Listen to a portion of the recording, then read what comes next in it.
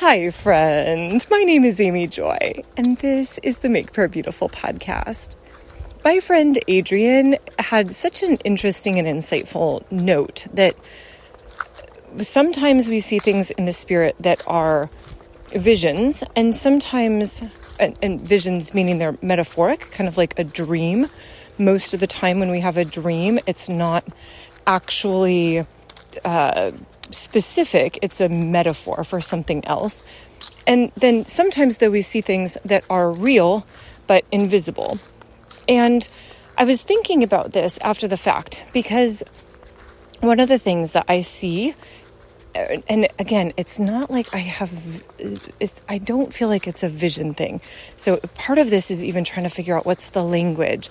So I don't know if it's something that I know, but there are times in prayer where I will say, oh, I have a snake in my stomach.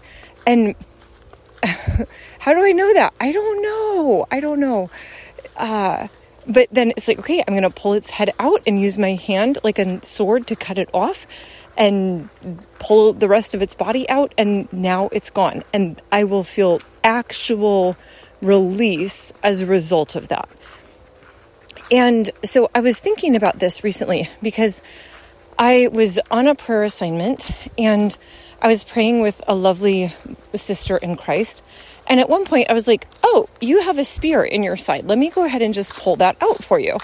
And I did. And that felt like, okay, that was good. And so then the next day she was in prayer again with somebody and they said, oh, you have a spear in your side. Let's go ahead and remove that. And so that threw me for a loop a little bit. Like, did I miss grabbing the invisible spear?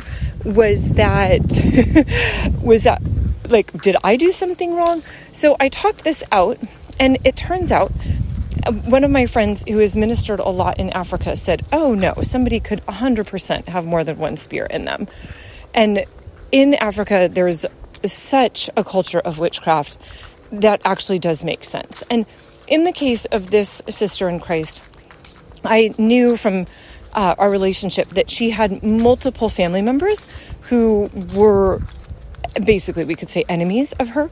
And so specifically, I was like, oh, I can think of 2 family members who would have placed spears. And fascinatingly, the angle of one of them, someone described as being almost like a horizontal, puncturing into the inner parts, like puncturing organs and such. Whereas mine was much more like the way I would imagine the Roman centurion or the Roman piercing Jesus's side, like just kind of up into the side under the rib cage maybe, but I would never describe it as a horizontal. And so I don't yet have maybe a clear answer around, could you grab for something that's invisible and miss it? I know Emma Stark had a funny story about trying to walk through the invisible door frame and how she ran into the doorpost or kind of walked through the doorpost, but then when she went through the actual door that she was resting in the spirit immediately. So I want to recognize that in some cases precision might be more required than I maybe would have guessed earlier. But I also take comfort in the fact that if Jesus actually wants to heal something, he's going to reveal it. And so I know Chris Valentin also will talk about some of these sort of real but invisible experiences that he has, like, oh, you have a sword in your stomach, or whatever the other issues might be. I know I heard an interesting story about a friend of mine who had had horrible headaches for 6 years and gone through all of the tests and everything else and had all of the healing prayer, done all of the repentance prayers.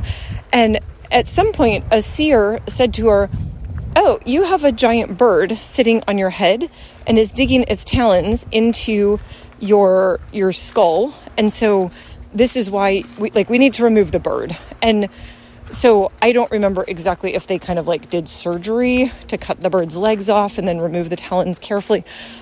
That would have been all like surgery invisible in the spirit. But once that happened, it was like, be prepared it is actually gone, but you might have a little bit of residual headaches for the next 30 or 40 days. And sure enough, that's exactly what happened. So this is a realm that is intense to think about. I know when Bob and I first started praying together, within the first year or so, the Lord said to him, Bob, you really like the creation, don't you? And Bob was like, oh my goodness, it's amazing. So much variety.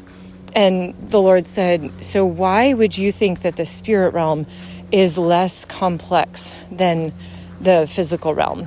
And, you know, kind of like, you don't know as much about this as you might think that you do. Ooh. And so, Lord, I just come with open hands. There is so much I don't know. Even the little bits that I do know, I'm like, I'm not sure I'm getting it all right, but I'm doing the best I can.